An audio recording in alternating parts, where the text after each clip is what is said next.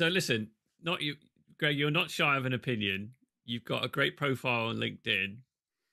I think personally, I don't know whether I think this is. I'm being honest with myself here to say that if I had the kind of credibility and following that you have within the industry, I personally would be a little bit more reserved.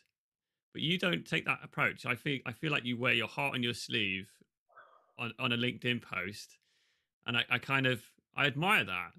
But where does that come from? I'm broken. I generally I don't know where it comes from. Maybe I'm a little bit ADHD. Do you I do care have. what people think about you? What's that?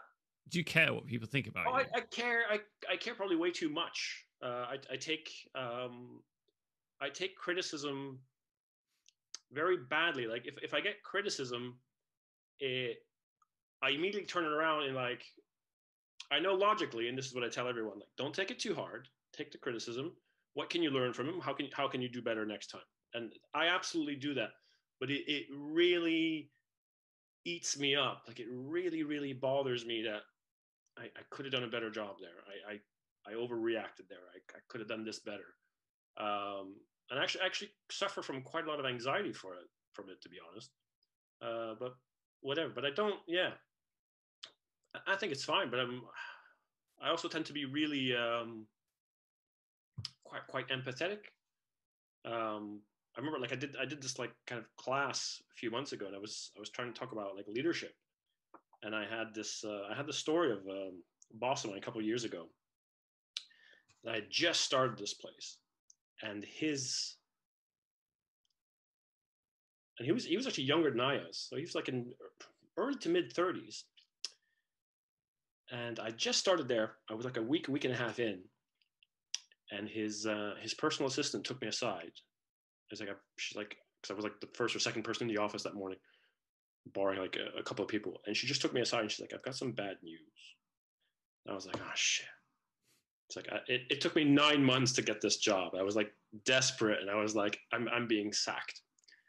Turned out my boss's girlfriend partner passed away very suddenly the night before, and I was absolutely gutted for him. I was like trying not to tear up, and I was telling the story, and the story is that 2 days later he walks into the office. He's like a broken man, like bloodshot eyes, and he comes over to me and he's apologizing for not having been there for me in my first week on the job. I'm like, you shouldn't even be here. But as I was telling this story in the class, like I couldn't help but like I was crying. Like I was telling the story. Like I can't. I'm not good at containing that stuff, which makes me bad in many other ways. But it's like, you know what, that's me. So I'm just gonna have to deal with it. And I feel very strongly about like people that do that kind of thing, people that do anything positive or that contributes, they need to be praised.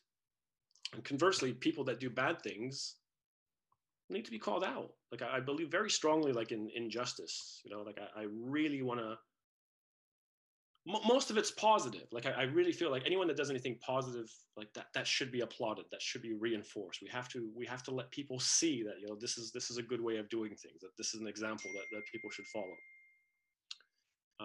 Because a lot of the good stuff, you see so much negativity in the world, right? But there is good stuff as well, but the people that tend to do good tend to be a lot quieter about it, and so not many people are aware of it, and other people don't necessarily get the example to follow suit. So I think it's very important to kind of applaud that.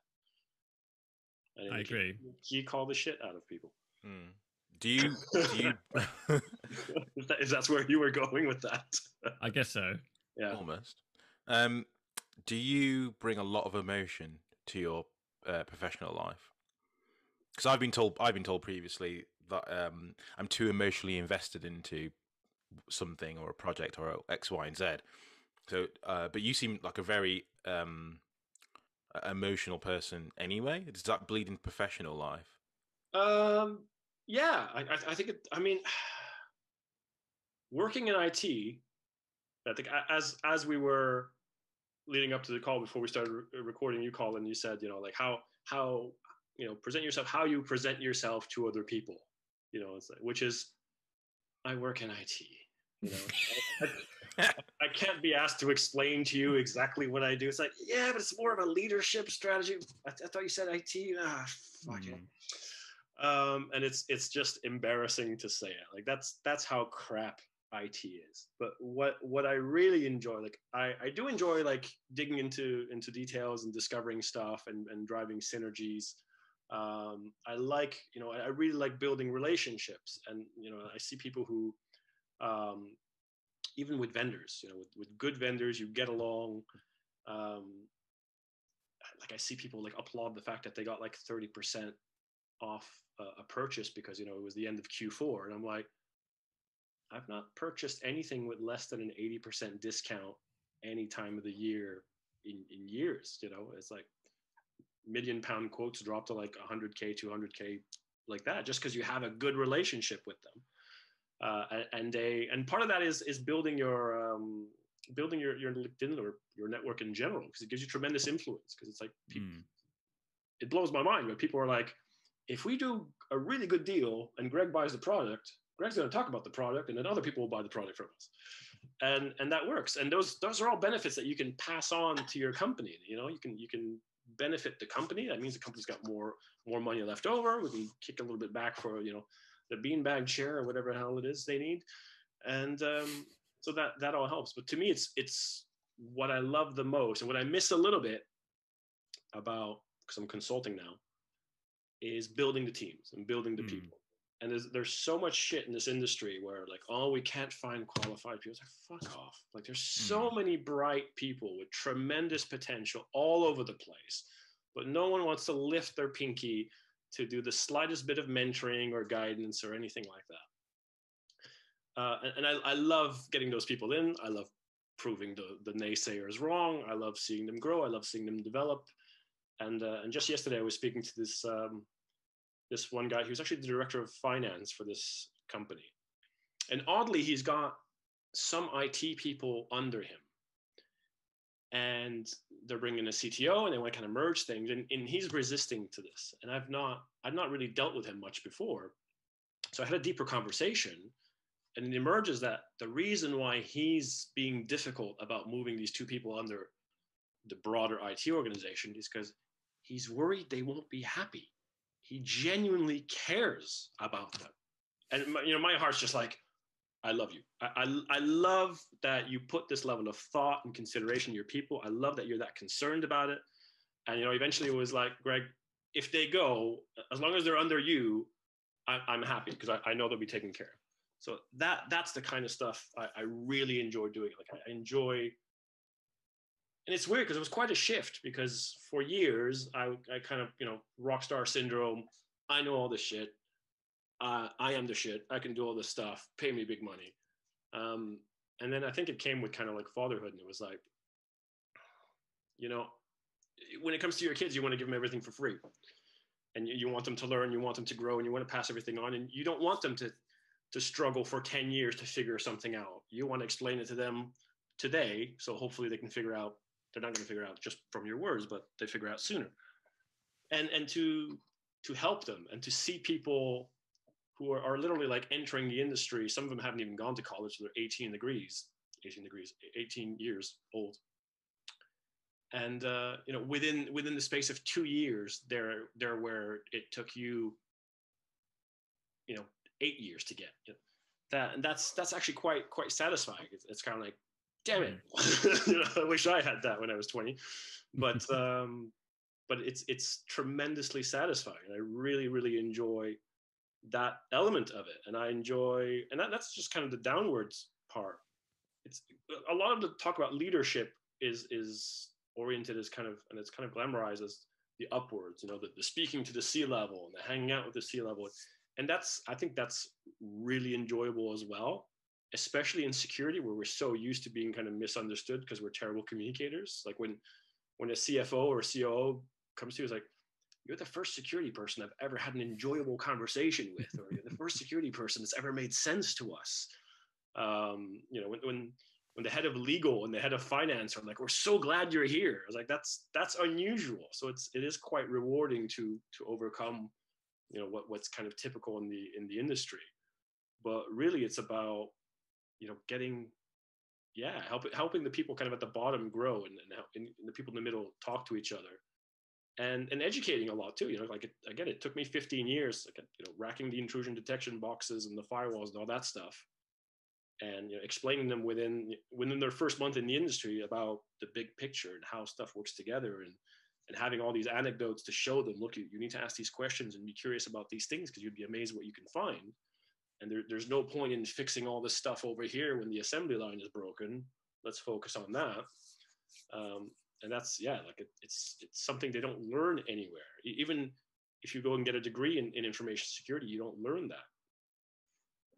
And we're missing out huge parts of what I think is necessary to actually fix the problem that we're trying to solve. No, I agree. You've had a lot of, well, you've certainly described a lot of great experiences working with people and developing and growth and all the rest of it. And I think that's going to resonate with a lot of people. You've also been involved in some less positive experiences within the industry. You know where I'm going with this. Yeah. So for those who didn't follow this on LinkedIn, or maybe have never even met you before, Greg, describe what happened with THG to us. Take us from the beginning. Right. So, I mean, to be honest, I've had many people approach me over the years saying like, "Oh, you must have had such great mentors and bosses and stuff." It's like, actually, no, they've all been shit. Most of them have been shit. I must say, like the gentleman I mentioned earlier a couple of years ago, best, I didn't even really talk to him that much, but just knowing he was such a good guy. And if you needed something, he was there. He was the strong, silent type, but he did care, and he knew that. So he was a great boss. But many crap ones. So THG, and I think I can be quite open about it now, because it's been building up. It's becoming quite public. There's an employment tribunal. The Financial Times is writing a story about it. So I was approached by a recruiter from THG back in June, and asking me if I'd be interested in working there. And I was like, look, I don't know too much about the company, but it's really up and coming. It's interesting. It's really hyped up, especially in the Northwest. It's huge in the media. A bit of a career maker. However, at that point, I was like, look, it's CISO or bust. Like, I don't want to be subservient to all this crap that's going on and the status quo. I want to be able to set the direction. I want to be able to build the teams. I want to be able to mentor everyone myself, set the culture, all that stuff. And you guys already have a CISO. And in a really exceptional situation, because I did have someone at, I forget the name of the company now, but it was the only job I'd ever applied to where I was in the last few years where I'd be a number 2, because we got along so well, and it was kind of a succession planning thing.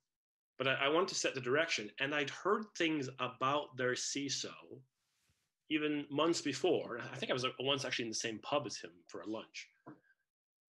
I'd heard not good things. I'd heard that he wasn't, he started out as a database administrator. Someone described him to me as not too bad, just completely out of his depth in 2 areas, leadership and security. Okay. Not the best criteria, but he was still there. And I'd heard, I heard one story of this girl watching Netflix on her phone before the start of her shift at work and getting screamed at until she was in tears, and just like lots of kind of bullying and condescending behavior, but also just really poor performance. Like, I heard a story from someone who worked there, like a major retail group in the UK. So THG has its own brands, but they also they have this quite sophisticated hosting platform that they host for others. And they told me, like, they signed they were going to sign a £10 million a year deal to host their brands. But once they started doing the security due diligence, like, just no, we're not doing business with you. And this was quite strange to me for THG, because they're known to be fairly cutthroat. I've heard stories of, if you don't perform, you're out. They don't have time for that. So how come this person who's consistently underperforming? And I think they had a team of 16 in their SOC, and that in 2.5 years they had a turnover of 32. And one of their employees told me, like, in the 2 years that she'd been there, she saw 24 people go, and she'd be like, I bet you every single one of them will give you the same reason why they left, and it's the CISO. So, Wow. so even long before they contacted me, the kind of like the joke in the kind of CISO community was like, whose sex tape does he have? You know, why is he still there? You know, it was just weird. So then I was approached by THG, and so I mentioned this. I was quite blunt with them. It was like, really interesting organization, but I don't want to sit underneath this this person. And that's when they said, well, yeah, we're aware of some of the issues. That's why we're looking for maybe kind of a group CISO, his words, group CISO position to maybe kind of manage that and expand security into the rest of the organization. So apparently it's quite focused just in the kind of SOC side of things now. It's not, the group's quite large. There's all kinds of different businesses, different platforms, different technology stacks. I'm like, oh, okay, so that might be interesting. So I think this was like on a Thursday. On the Monday, I've got a 1-hour phone call with their group CTO. That went very, very well. And he ends the call with, I don't do this very often, but I want you to speak with the co-founder of the company. So 2 days later, I'm talking to the co-founder of the company. Great conversation, 35 minutes. 10 of it was about dogs. And he's like, you're preaching to the converted. And on that call, now this is what the CFO and co-founder of the company, I mentioned, you have some cultural problems in your security organization. And he reacts like this. Oh, you mean Albin? So that's, it's everybody in the organization knows. So it was a bit weird. So, okay, so a couple more interviews, and they're like, and then they have to talk with some of their commercial people, because like, maybe you could help us develop a commercial offering as well, blah, blah, blah. And then, they made me an offer, and it was really low ball. I was like, no, thanks. And then they came back with a better offer, and I accepted. And immediately, like the moment I signed, even though it was like 2.5 months away, the start date, that team is now my people. So I start talking to them. I start meeting them for drinks. What's going on? What do you guys need? This and that. And I'm starting to hear some weird stories. And then one day I get a call from THG, and they want me to come into the office. And this is still well before my start date. I was supposed to start in October, and this was in September. It was like a month and a couple of days before my start date.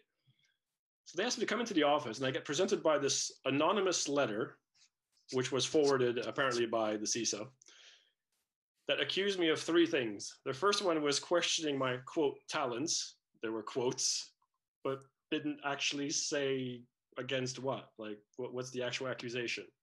And the second one was that I'd been leaking sensitive company data from my current employer. News to me and news to my employer.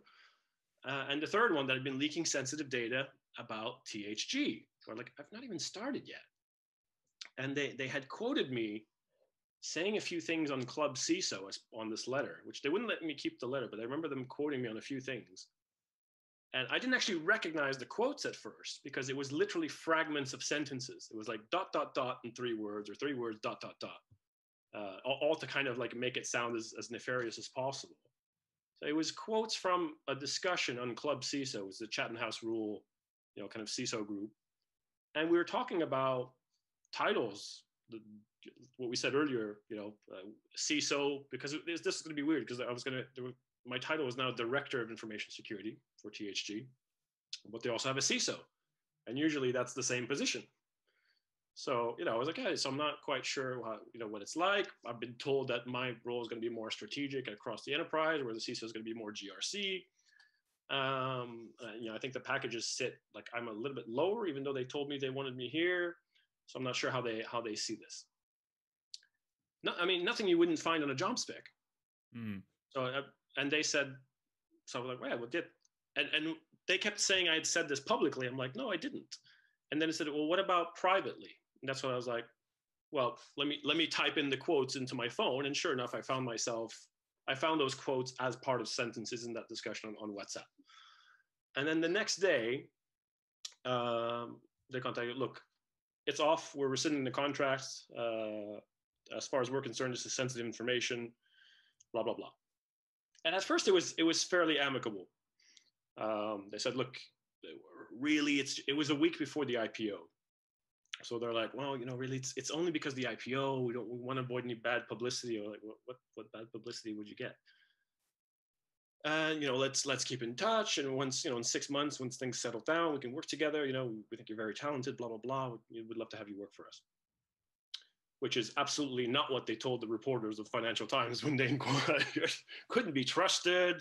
Blah blah blah.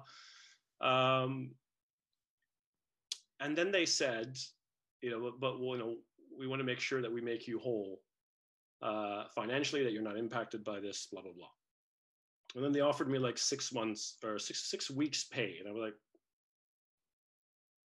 that's what I was like, well, no, sorry. Like, can you do better? Because I gave up my job for this, and, it's 6 to 12 months for a CISO role, and we're now in the middle of a pandemic. So contractually, you're liable to cover my lost income for the period. So please do that. And that's when things kind of broke down. And it just kind of went back and forth. And they just, every time they replied to something, they would twist my words. And then I would have to kind of, in my reply, make sure that I clarified every single time they twisted my words. And it just kind of went back and forth. And I was like, you know what, you guys just keep trying to twist my words against me. We'll leave it up to the lawyers. And then things, for me, financially were quite difficult because I hadn't saved up a lot of money. And I may have splurged a little bit when I thought I had this great job with THG. And I moved as well, which set me back, knocked out some of my savings because they wanted me in the office. So I moved closer to the airport, where their offices are. And then things kind of broke down, and I'm like, look, I sent them an email. I was like, this is ridiculous. I at first I really thought it was just an isolated group of people, like something weird is going on here. So I said, look, I'm going to start publicizing this to your broader kind of manager and senior management base, because like something's not right. And then the next day I did a post because I was just going to start talking about the story on LinkedIn. And so I did a post about their CEO, and it was actually a positive anecdote because I heard a story of he met someone at the Hill Country Club that they now own, and she shared this story that she was a widow, and then the next time she went, she found that her membership had been upgraded. So apparently he did this for her, whatever, without being asked or anything, which I thought was a nice gesture. And this is, a lot of people approach me like, why would you go to THG? Like the culture is so bad there. But I heard like a couple of good anecdotes. I heard that positive anecdote about the one co-founder, and the other one, seemed like a pretty decent guy. And we talked about dogs for 10 minutes. So I didn't see anything. I was maybe naive, but I didn't really see anything too bad there. And then things broke down, and I did that post, and within 2 hours, I got a legal letter from them. So this was the first time that they actually saw like outside counsel. It was a partner at Adel Shah Goddard. And I started going through, and like when asking for compensation, I never asked for more than like the base salary just for my period of unemployment. And if you can pay me monthly, and if you pay me 6 months and it only takes me 2 months, I'll give you back the 4 months. Like I have this in writing, I have this in recording. And this letter is accusing me of trying to extort them for vast amounts of money and this and that. And it had like 23 different accusations. And I read like halfway through the first page, and I just replied to the lawyer, "You are ill-informed, goodbye." So I got back to him like an hour later. It's like, listen, I know you're representing your client, but maybe we can be reasonable about this. And because I don't think they have their own best interests in mind. And there's so many inaccuracies in your letter that I can't even begin to start.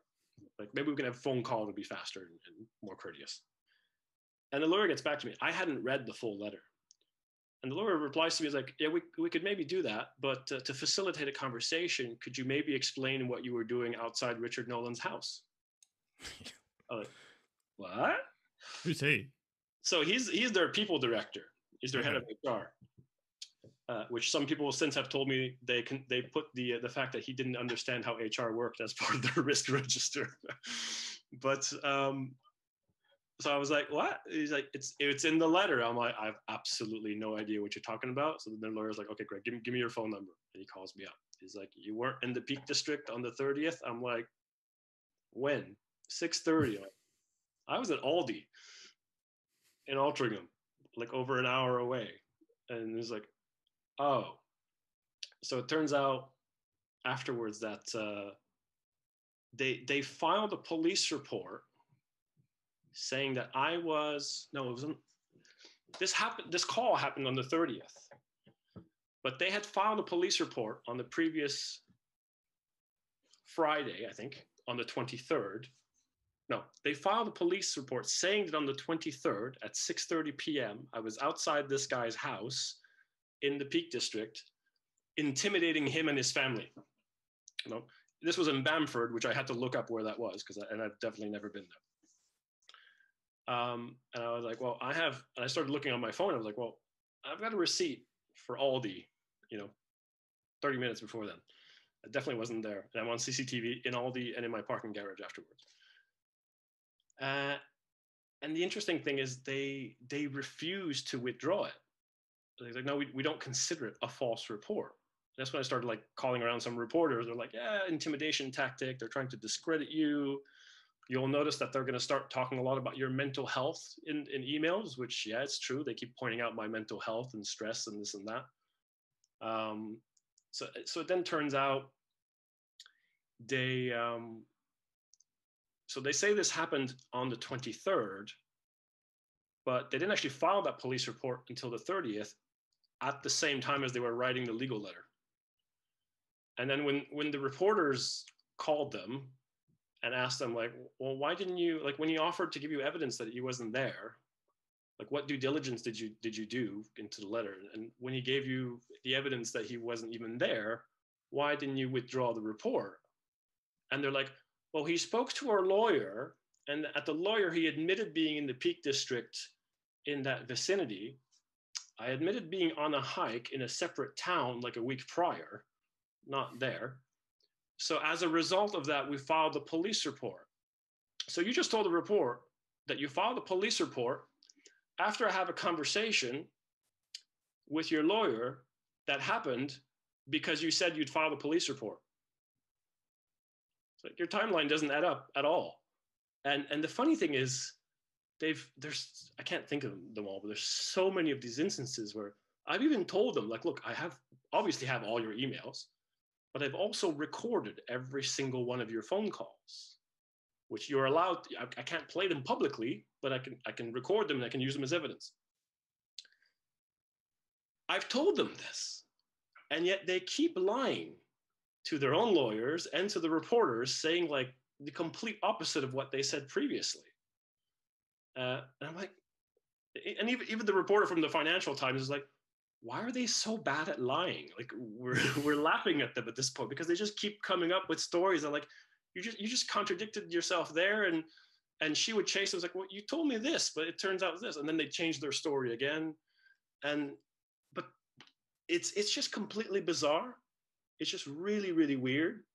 But the striking thing is once I started talking about it, and I think this is why, if this stuff happens to you, talk about it. Like the conventional wisdom is just to shut up. But the number of people that work there that have written to me about what they went through and how they, for the first time in their life, had to sign up to a union because of the amount of abuse. And women especially, just the bullying is unbelievable. And you know, the pretty ones being told that they had these summer parties, and for them a bikini would be compulsory. Just all kinds of like crazy stuff, and just, you know, horrendous. That's been the kind of most, and that's why I've kind of refused to let it go. And I even reached the point where I was like, well, this company is so unethical that I don't even want the settlement money anymore. You know what I mean? So I've already, like any kind of settlement, I've already pledged it all to charity. But yeah, like I definitely want to expose it as much as possible. And a lot of it gets to the point where like people have actually sent me money out of support. Like people on LinkedIn that I've never met in my life have actually like sent me money, say like, Greg, you need to pursue this. Stop worrying and stressing and pursue this. And sent me like, one even sent me like 2,500. Wow. You know, wow. I'll pay them all back, but the amount of support has been fantastic. And that's what I don't think apparently they're so used to just bullying their way through everything. They're not used to someone as stupid as me who's going to be like, actually, no, I don't care, and fight back, or at least call them out. Because I'm I'm not even fighting. Like they're giving me all the ammunition, right? It's like, well, we had an employment dispute, and worst case that was going to happen is I was going to go to court, and it was going to get settled either way. But they made so much noise and they pressured, and that caused other people to come out to me and to motivate me. And the Financial Times got interested, and now you filed a false police report, which is a crime punishable by up to 6 months in prison. So now you've given me like a whole other platform and all this other leverage to use against you. Like, what are you doing? Like, it's just, everyone I know is like, if this happens, if you're an organization that has stuff to hide and someone starts digging and fighting back, make them go away, you know? And if they had offered me a settlement, you know, in the first month, I would have happily taken it because I hadn't clued on yet to all the stuff that was going on in the background. And now it's just ethically, it's just not possible to ethically take money for this anymore. So yeah, that's fucking crazy. That's a bit of a summary. But I do think, like, I think the lesson for everyone, so many people are like, you know, be quiet, you know, don't make a fuss. You know, companies won't want to work with you anymore if they think you're gonna be loud like this. And like, some may not, absolutely, but would you want to work for those companies too? Would you want to work for a company that punishes people that call out, you know, bad behavior? I don't think so, and I'm not interested. And I do think that there are companies that have really good values, that care about values. It may be 1 in 10, but that 1 in 10 is looking for your kind of people, and the louder you are, they will come to you. I had the I don't know if he minds me mentioning him or not, but I had the CEO of Performanta call me up on my cell phone. He's like, I see what you're doing. I love it. I think it's tremendous. You know, are you free on Friday for a call with my exco? And that was it, you know? So it's amazing. Well, I think you're right, though. You hit the nail on the head that, you know, I feel like, you know, looking at my own personal characteristics, like, I don't think I would have been as public or as confident to go public for fear of other companies seeing me or recruiters seeing my voice and thinking, oh God, this guy, you know, he's got an opinion and he speaks publicly about shit that's going on in HR. We don't want that. But then you're right. I don't want the fucking company that has that attitude either. Do you know what I mean? Because give me something to be proud of, and I'll use the same platform to tell everyone how good it is. So, I mean, plus the other thing people don't realize is that the internet has the memory of a goldfish. Like, yeah, sure, you could Google this, or, you know, and someone could troll through your LinkedIn post. You know how difficult it is to troll through LinkedIn posts? It's a pain in the ass. You got to go to history and sort by posts, and it just takes forever to load every page. I mean, everyone will have forgotten about it within a few weeks, if not a few months. So it's really not the end of the world. And it's also tremendous leverage. Like, a lot of people, they're not able to take on these fights because they're like, oh, it's a legal matter. I have to get a lawyer. Well, now you're going to pay like £300 or dollars an hour for a lawyer. And lawyers, I'm sorry, they're not necessarily intelligent just because they're lawyers. And lawyers it's just like any other profession. They're very fixated on certain things. So they're very fixated on the letter of the law. You know, THG in this case doesn't give a shit about the law. It's about leverage. It's about how much damage is this going to do and how much would it cost to take it away. And that's all it is. I mean, I remember like a dispute 10 years ago where I took my car into a dealership. Now, I love my cars. I maintain them all myself because I just don't trust garages because of some bad experiences. But I had to get the tracking, the alignment done. I didn't have like a laser wheel alignment machine, obviously. So I took it into this quite high-end Porsche dealership. And they took my car for a joyride. And I actually waited in the dealership because I didn't want to leave it there. So while I'm waiting in the showroom, one of their mechanics, the chief mechanic, took it out for a joyride in the rain, spun it into a lamppost at 100 miles an hour. They told me to claim it on my insurance instead of paying it with theirs. Wouldn't even give me a courtesy car and tried to give themselves the business of repairing it. I was like, no. So I got a lawyer, and it was 6 weeks of just dicking around, of me being frustrated with them, like offering me like 2,000. Like the adjuster said it lost like 38,000 in value. And they were like, well, we'll give you 2,000. No, no, maybe 5,000. And then we'd give them a deadline of like 10 days. And that deadline would pass. And they just didn't care at all. And I was like, there was a lot of talk on car forums. It was quite a nice car. So there was a lot of talk about like the local car forums about this big, quite public accident on one of the main thoroughfares to the city. And I was becoming quite vocal about it. And my lawyer was like, oh, you gotta keep it down because it could interfere with the court case, blah, blah, blah. And I just got fed up at one point. And this was in Canada. So it was all the domain names. So it was a Porsche, then the name, Volkswagen, the name, and Audi domain .ca for Canada. But they didn't have the .com domains. So I bought them. And I set up 3 websites with the face of the owner, the managing director, the lead mechanic that crashed the car, all the crap that they'd pulled so far, how they were dicking me about. It's like, would you want to be their customer? And I put that up on a Sunday afternoon, and 8 a.m. the next Monday morning, the phone rang, they were willing to settle. So people need to understand, most of the time, it's not about the law. It's about leverage. And even most lawyers won't understand this. And lawyers will quickly run you thousands and thousands of dollars or pounds, which most people can't afford, which is why people try to end this right away. Like, I've not touched a lawyer this whole time. I've called a few, they were useless. Oh, wow. Okay. I didn't realize you're doing all of this on your own. Yeah. Can I record a phone conversation without consent? Google, can I record a phone conversation without consent? Yes, you can only use it as evidence though, not public. Okay, thank you. Didn't need to spend 300 quid on a lawyer for that. So, yeah. Such a fascinating story. Honestly, you've had a lot more power than they realize. I think that's the important lesson. Like, don't imagine every time a company bullied an employee, the employee responded the way I'm doing, which is not heroic.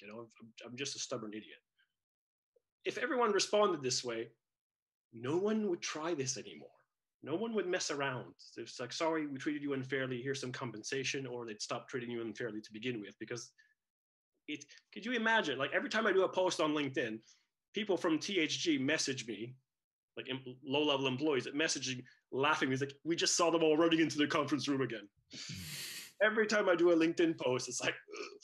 And so many people have written to me, like, apologizing for the experience and the stress and the frustration that it must cause. And it was very, very much stressful at first, but now, and a big part of it was put in my mind saying, like, I don't want their money. Like, it's dirty money, and I'm just going to give it all away anyway.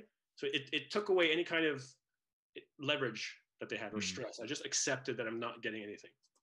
And once I got into that cool, relaxed state, I'm actually really enjoying it. Like, it's fun to piss off bullies, as terrible as that sounds.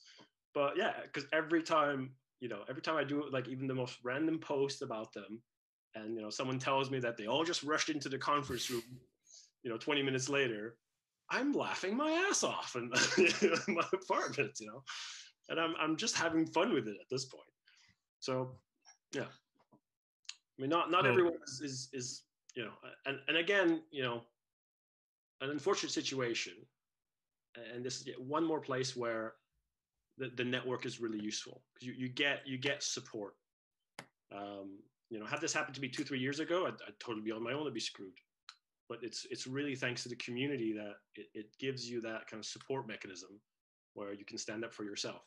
So that's really down to the community. So it's one more reason why people need to network, and people need to build up that brand and let people know who they are. And hopefully that's a genuine, positive person that contributes. And it all kind of comes together. It goes back to what you said originally, right? The whole relationships, communication, that kind of those skill sets really important, not just to grow your capabilities, but like generally in how you handle yourself throughout business life, right? Yeah. Yes, I mean, I agree. You may kind of ostracize or rule out 90% of the employees out there, employers, but the ones that have values, and I do think it may be niche, I may be mistaken, but I do think values are making a resurgence.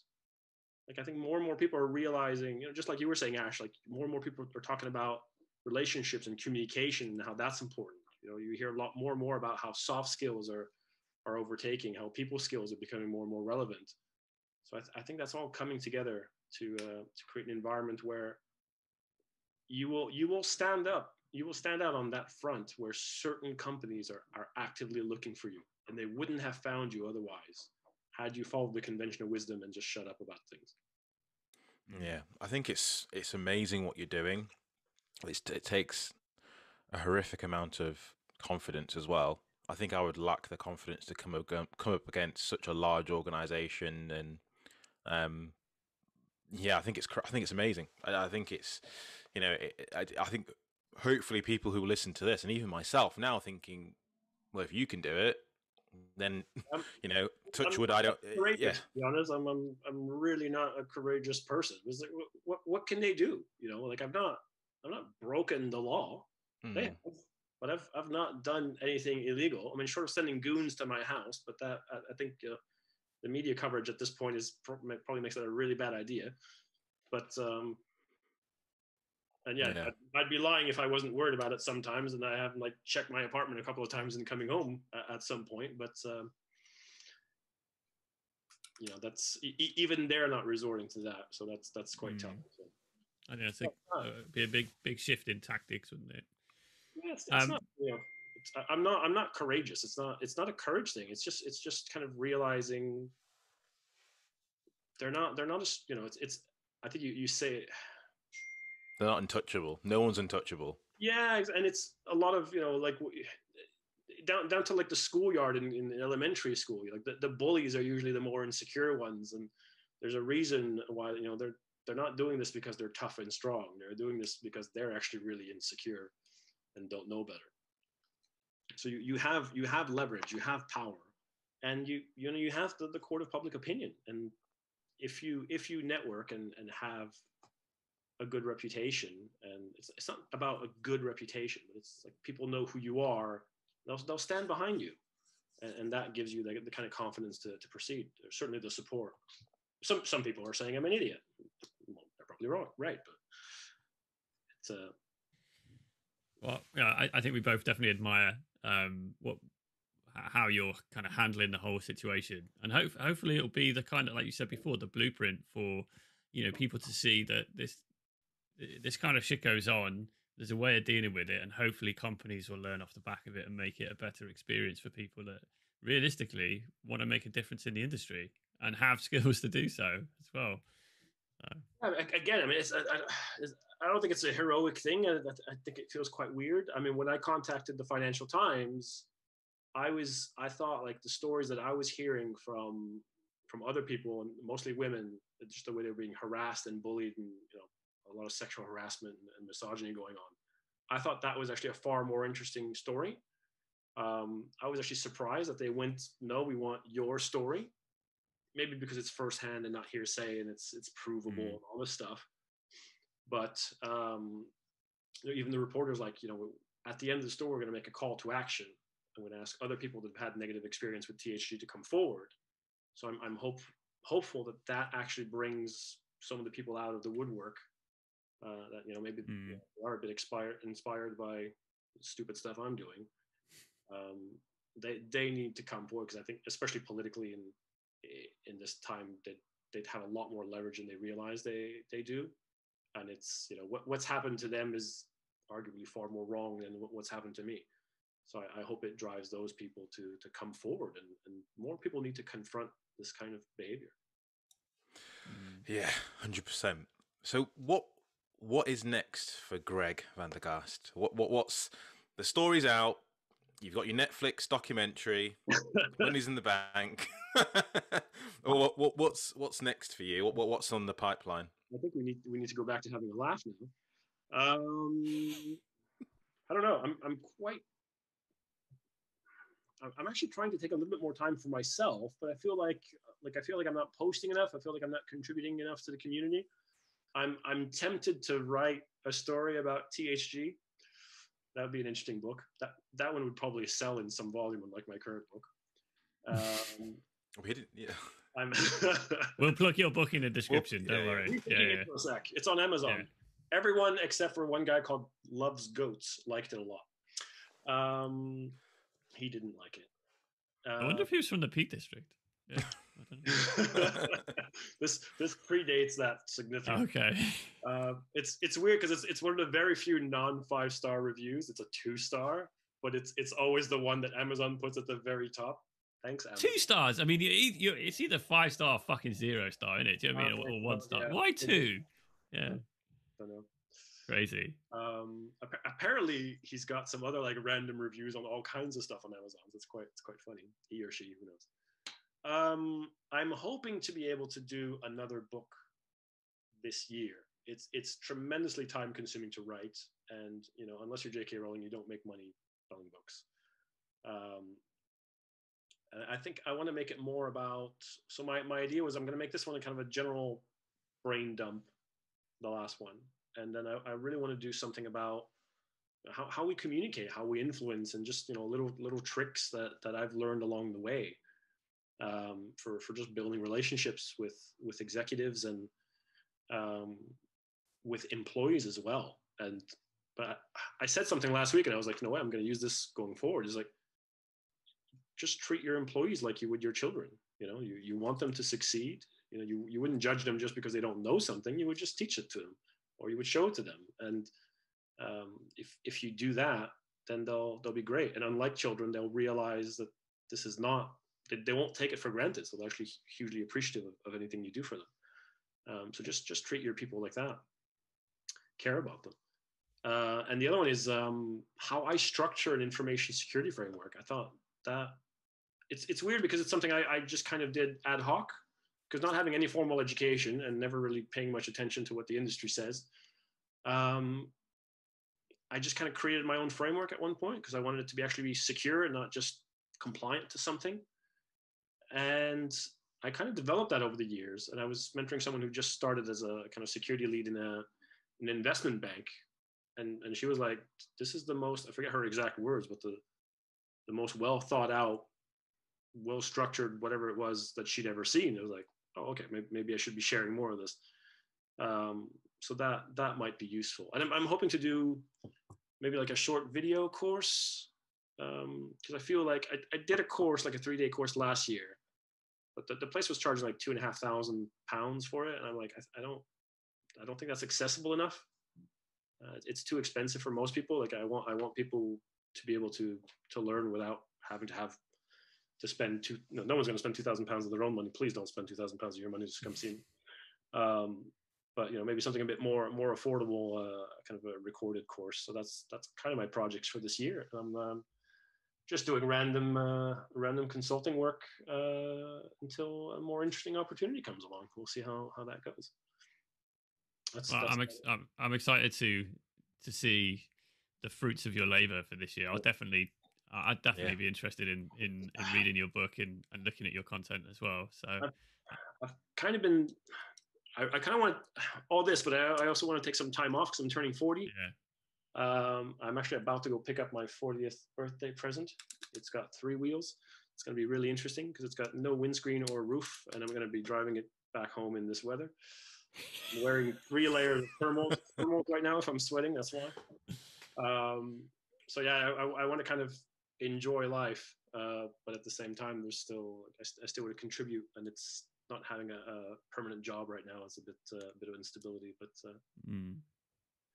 we'll try to balance it all out.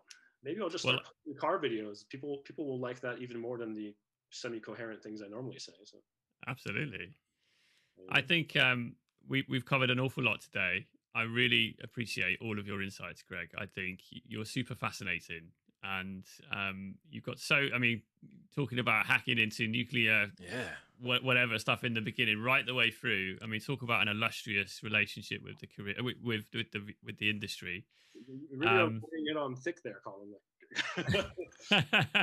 We'll definitely buy you a beer sometime and have a good chat about some other stuff as well. But thank you for your time today. I really appreciate it. Thank you guys so much for contacting me, Ashley. You guys, I mean, I cannot remember doing a more kind of entertaining podcast. So this is absolutely awesome. Yeah, it's good to get you on. Fantastic. I hope this works out really well for you, because you guys are definitely. I think you guys are quite refreshing as well, to be honest. Thank you.